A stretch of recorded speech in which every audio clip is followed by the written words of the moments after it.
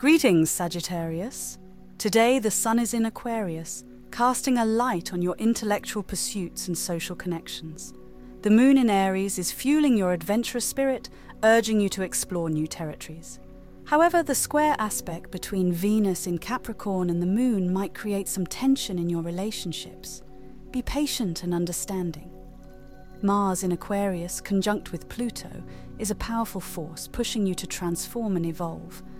Harness this energy to make significant changes in your life. Looking ahead, Sagittarius, Venus will move into Aquarius on Saturday, bringing a fresh wave of social energy and potential for new relationships.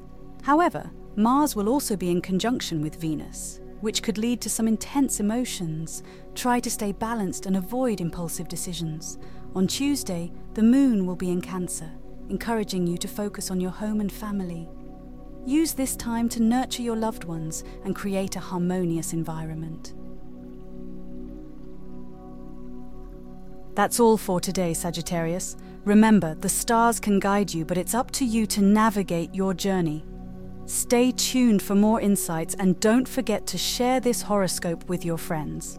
For deeper personal insights, download the Soul app on appephemeris.co. Until next time, keep reaching for the stars.